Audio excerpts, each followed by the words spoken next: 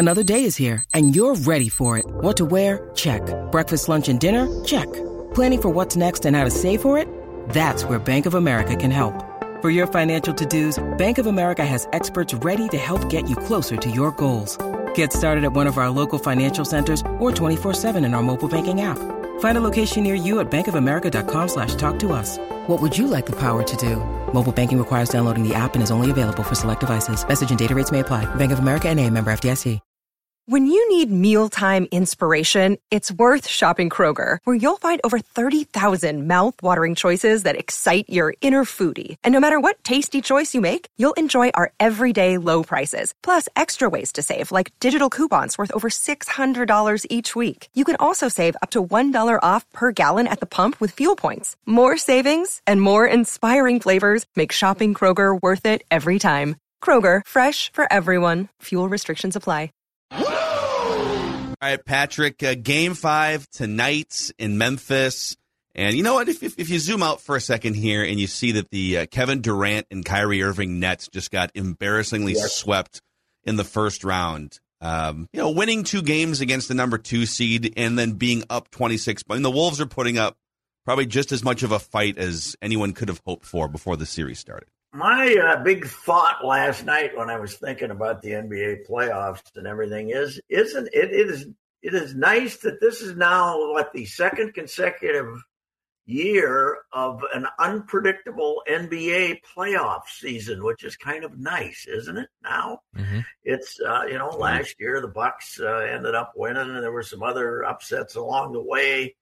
And this year, now because Devin Booker got hurt, but you have the Pelicans, very good chance to advance as a 8 seed. And, the Wolves are 50-50 right now.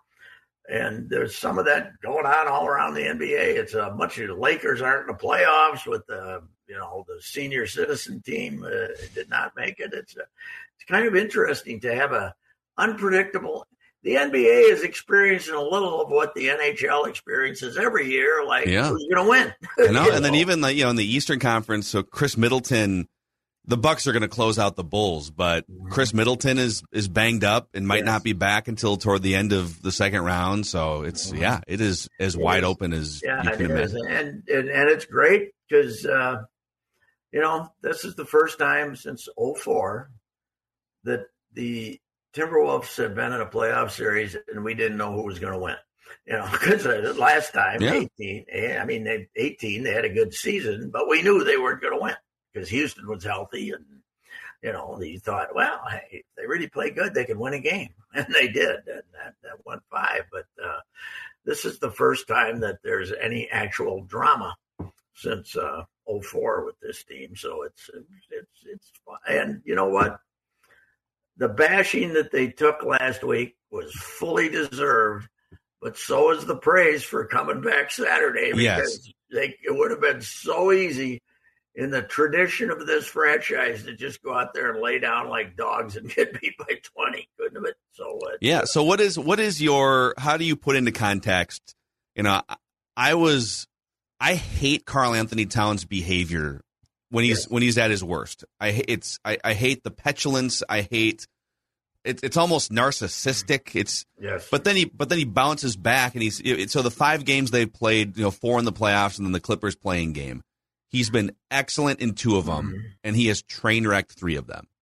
How do you put all of that into context? It's really hard to put into context. My read on this guy is that he is a super sensitive individual who is incapable of taking criticism to the point he even thinks that includes the referees. There's something he's wired as to have been praised his whole life, and he can't take the fact that any time that he faces criticism in any form, he can't handle it. And but this officiating thing, I said this to Judd yesterday, Phil. The NBA's got to get a control on this complaining, don't you think? I mean, I'm not a guy who wants to see 25 technicals, but it's ludicrous that every call is somebody. I mean, somebody comes up and gives somebody a karate chop across the head, and then he complains when the official is called. They have to do something. They have to get this under control because it's, you know, a lot of people are looking for excuses to bash the NBA anyway because it's this, you know, progressive, blah, blah, politically. They, you know, they're way out on the left side of the political spectrum, which makes them targets. But they look ridiculous. It's not just the Timberwolves. It's not just Karl Anthony Towns. It's everybody. Yeah, you can't have that complaining about every call. It's a game made for that to complain about. It's the most difficult game there is to officiate. 10 large men in a small area, but they got to do something. They have to do something. I never thought about it that way, but it's 10 large men over 6 feet tall, some very much over 6 feet tall, playing in a small area. Yeah. And Taylor Jenkins, by the way, the Memphis coach. Yes. So he goes on this rant and calls the officiating arrogant and atrocious. You know, Memphis by far is averaging more free throws per game than the other playoff teams across the entire league. They are number one in free throw attempts per game. By the way, here he is, a leader of men, right? He gets fined $15,000. Yeah. Every time Pat Beverly turns around and scowls at somebody, he gets $25,000. You know, he gets $30,000. They're stealing his. That I thought he'd get $50,000. You know, by throwing out the arrogant word. You know that. These guys are too arrogant to call the game right. Is what he's saying, and he's a coach, and he only gets fined $15,000.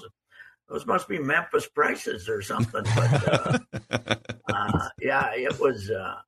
But again, I would imagine if you're the Wolves, you got through the first quarter on Saturday with very few fouls called. You know, and Cat didn't get fouled. You know, didn't get fouls, and so everything was fine. You got to be paranoid tonight that he's going to get 3 in the first quarter every time he and Jackson come together and bang into each other. Those are all 50-50. When they hit each other, it is officials' whim as to which guy they want to call a foul on because there's a foul there. And, you know, Cat still has to, even though he made it through the last game, game 4, he still has to be careful to get dumb fouls because there's a very good chance that there's nobody in history who can go from 1 to 3 quicker than this moron at times, right? I mean, he called one on me. I'll show him, and I'll bang into the guy the next time down the court and, turn around, scream at an official, and then next time down the court, do the same damn thing and think you're not going to get called for a foul. You got to be an idiot. Yeah, and he doesn't. There's no nuance. There's no like strategic thought. No, you know. No, he is out of control. But have we received a great breakdown as to, I'm not enough of a genius to what did they do differently to actually get the ball to him in game 4 when they didn't do anything in game 3. Yeah. They didn't do anything to get the game. Now, my theory is in game 3, they didn't have to get the ball to him until crunch time, right? Because they were up 25, you know, whatever they were doing was working. And then when it stopped working, they said, we can't get the ball to him. We can't, but that was a poorly coached, poorly executed, god-awful meltdown. But to come back and win game 4 was pretty damn impressive. And I don't know. In Memphis, are they bashing Ja Morant now like we bashed? Yeah, that's a good question. Like, I guess it would be fun to sample. I think, I don't know one way or the other, but I think they love him so much, and his personality is so great. Plus, it's not a market with 30 years of history of 30 years of being in the playoffs 10 out of 30. And I mean, were people? If we did last week, we did a a pecking order of the 10 greatest Timberwolves individual playoff performances. And boy, we had to dig deep for that one. Yes. There was a Dean Garrett 26-15 in there somewhere from the late 90s, but there was a game, I think it was the decisive game 5 against the Sonics in like 98 or 99, one of those years. And Anthony Peeler went off for like 28 or 30 points, and the Wolves were leading at halftime. But I'm 90% sure I'm right on this game. But KG and Marbury combined for like 14 points in the game, and they lost. The decisive remind game 5. Me, is that the series? That was a best of 5, and they led it 2-1, right? Didn't they lead? And then they lose the next 2. Yeah. Didn't the Wolves lead that one 2-1? I thought you might be right. I can look it up real quick. But I guess my question to you was: Did people fillet the young nucleus of Marbury and KG for a failure? I have a hunch we didn't, because we saw all the glories of this tandem that were in front of us, which, of course, blew up about 20 minutes later when Steph, we gave Kevin Garnett this maximum deal, $105 million or whatever it was. But now they have put in new rules, Steph. We can't pay you this much, Steph, okay? This is the max we can pay you. He said, I don't care. I want as much as Kevin is making. That was, I had to think, trying to talk logic to Steph was a very difficult task. Yes. Because you could not explain to him that you couldn't do this, which he insisted had to be done. So. Yeah. Well, and this was the second year of their playoff run, and it was, you're right, they were up 2-1. It was a 5-game series. They lost game 4 at home, 92-88, and then they went back to Seattle. They were leading at halftime by 3 points. In the game, so Marbury played 45 minutes, Peeler played 43, KG played 42. KG went 3 for 11, 7 points, 10 turnovers. Oof. What?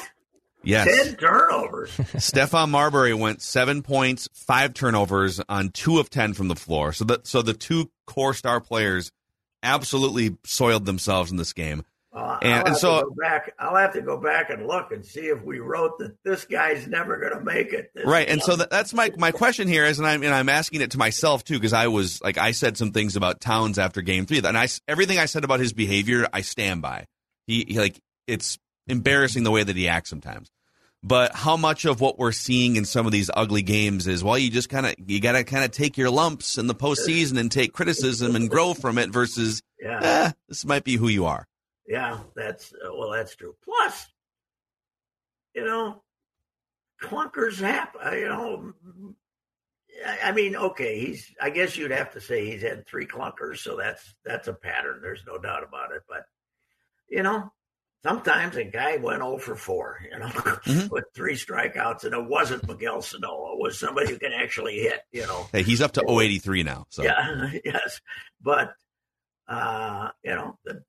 it is funny how in the NBA, we put a historical significance into it as though it's a football game, right? In the play, instead of a 4-day-a-week task that you're playing, but in a baseball game, it's just you had a bad day. That's the difference. Sometimes in basketball, you got a bad day and you're not making shots, and then I don't know. Everything was wrong last week, but hey, I'm interested to see what's going on tonight, and we get a 6:40 start too, so it doesn't have to be 12:30 in the morning. It's great. Yeah. Okay. Over on the baseball side of town here. So Rocco Baldelli said after Sunday's game that Byron Buxton is the best baseball player in the world. I agree. When he's on the field, I agree. Do you think that's an overstatement? Yes. I think even when he's on the field and playing with some consistency, you help stir people up on that, by the way, that they're now trying to declare him to be better than Puck. I would never declare him to be better than Puck. Some moron. Well, I never said that. I never said that. Well, they have reached this, and everybody's saying in his last 150 games, who gives a damn? It's been 3 years. Okay. I may have stirred that one. Yeah. I said, who gives a damn? It's not supposed to take 3 years to play a 162 game season. Listen, one of those was a pandemic shortened season. Yes, okay. Listen, I looked it up yesterday. He's batting 400 the last 5 years, meaning he has batted in 400. He is battered in 401 is his appearance average. Yeah. He's played in 40% of the games in the last 5 years. So, God, I love him as a player too. I've been saying for 3 years they're 20% better when he's on the field, in all areas. And it was a great lesson of baseball, that unbelievable monstrous home run he hit off that pitch high and hard, and because he wouldn't have had a chance to touch it for the first 4 years he spent in the big leagues.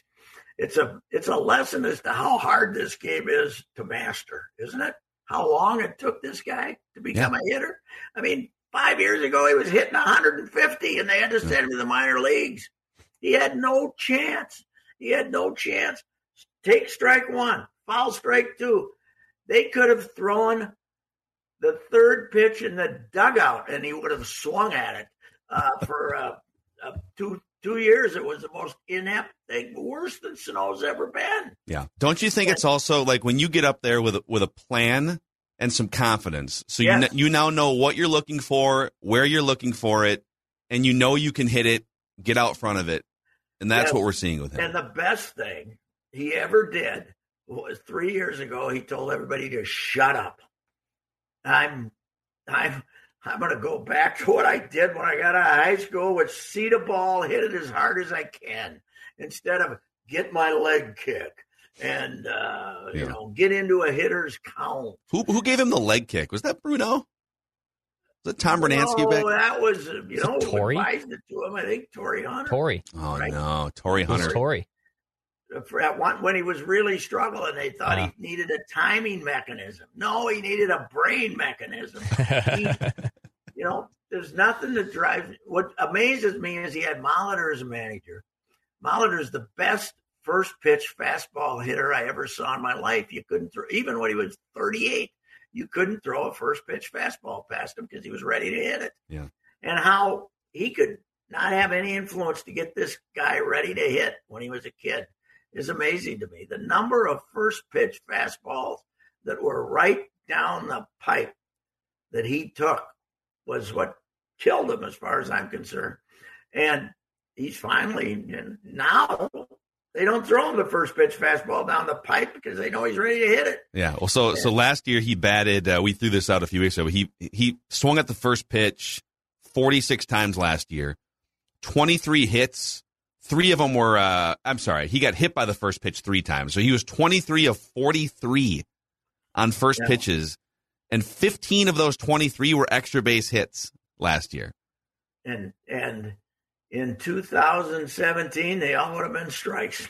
Right. Because he wouldn't You're hanging out with Joe Mauer too much. Joe Mauer was good enough to oh, by the way, this year, he has swung at the first pitch 4 times this year. He's 3 for 4 with a home run and a double. Yes, because they aren't throwing him. So he's hitting like 600 on the first pitch the last 2 years. They aren't throwing him those same first pitches that he used to always get. And Joe, I don't think Joe ever came to him and said, "You got to hit like me." But I think that was kind of a mentality going through the organization. Professional at bats. Professional bat, getting a hitter's count. This is the best pitch you're going to see. Hit it. Yeah. The first pitch, by the way, is a hitter's count because, and coming from a guy that quit baseball high school, but like, if you know this is what hitting coaches would say. We had enough conversations on our radio shows throughout the years with the Molitors and the Bernanskis. Okay, first pitch, if it's this pitch in this location, I am swinging and I'm going to barrel it up, right? But if you get up there and you're like, I'm going to take the first pitch or not have a game plan. you're going to get behind. You're screwed.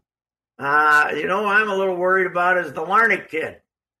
He likes to, I think he's still the flat-out guess hitter. Did you see him the other day?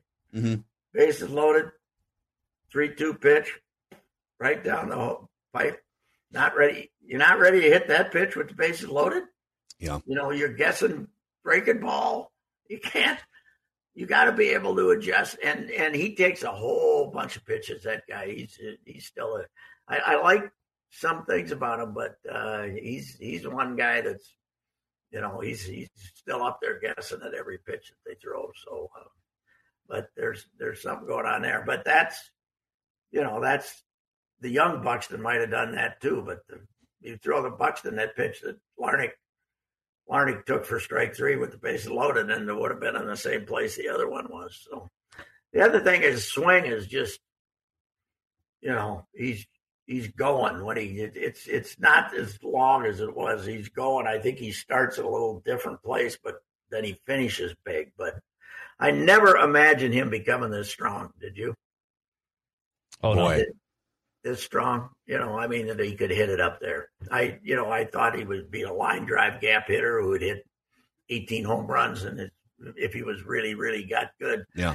But this is, man, he's done some serious work in the offseason. It also shows you, like, you look at golfers and you think, if you want to hit the ball far, for years you got to build muscle. But then you look at a guy like Dustin Johnson. It's less about how bulky and big you are, and it's more about the whip on your swing, and he's a lanky guy. So yeah, he is. He's he's done great things with himself physically, I think, in the off seasons, and I also with his own trainers. By the way, he's gone back to Georgia and said, "Leave me alone. Yeah, I'm not going to hit the way you wanted me to hit, and I'm not.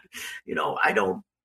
I got to think the new hitting coach might say, how you doing, Byron? And he says, I'm fine, and keeps on going. Because have a good day, sir. Yep.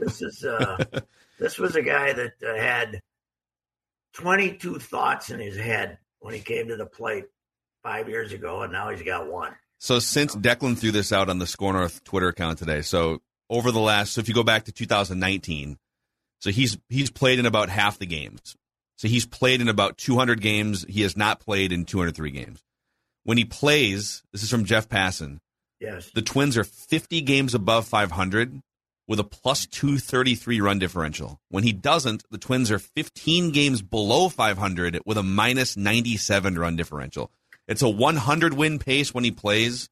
It's a 75 win pace when he doesn't since the beginning of 2019. Yeah. Well, there's no doubt about it. His influence is incredible. But the one last thing about him as a hitter, there's a famous story about, Jimmy Wiesner was the old equipment manager of the Twins and big buddies of Gaetti and Herbeck, and would go out and have cocktails with them. And there's a guy was in the next hotel room, and Wies was in bad shape coming home that night. And Gaetti and Herbeck were with him, and they were trying to push him in his room. And he was holding on each side of the doors, screaming, "See the ball, hit the ball." See the ball, which is what Herbeck and Gaetti's battle cry was. And that's what he's doing. See the ball, hit the ball. He has taken all the other crap out of it, and he's see the ball, hit the ball, which is interesting because Correa is the opposite. He's got all the, he goes to the plate with all the analytics in his mind. I'd like to see him, the real him, here pretty soon, wouldn't you? Well, I did see a report. This might be a genius time to put the report out when he's off to a slow start. But someone reported that he is open to a conversation about a long-term contract with the Twins. So sure, if it starts with $280 million, 9 years, that's true. So Scott Boras has never been open to. I see Scott got exposed on the Conforto thing, though. He kept Conforto. He's Conforto's agent. Yeah, he's healthy. He's ready. He turned down $18 million. He turned down the qualifying offer, and he didn't play spring training. But they kept swearing he was healthy. Now he had to have shoulder surgery. Yeah. So they were trying to get a contract for him while he was hurt, which is kind of. He feels great. Trust me. Where is he? We haven't seen him. No, don't worry about it. Yeah, right. So Scott has never given anybody a bargain on anything. So no. All right, we'll get your full Vikings 7-round mock draft tomorrow. We ran out of time for it today. We'll get your full 7-round mock draft tomorrow on the show. Stingley, even though he only played 3 games last year, you got to take the corner if he's there, right? Don't you?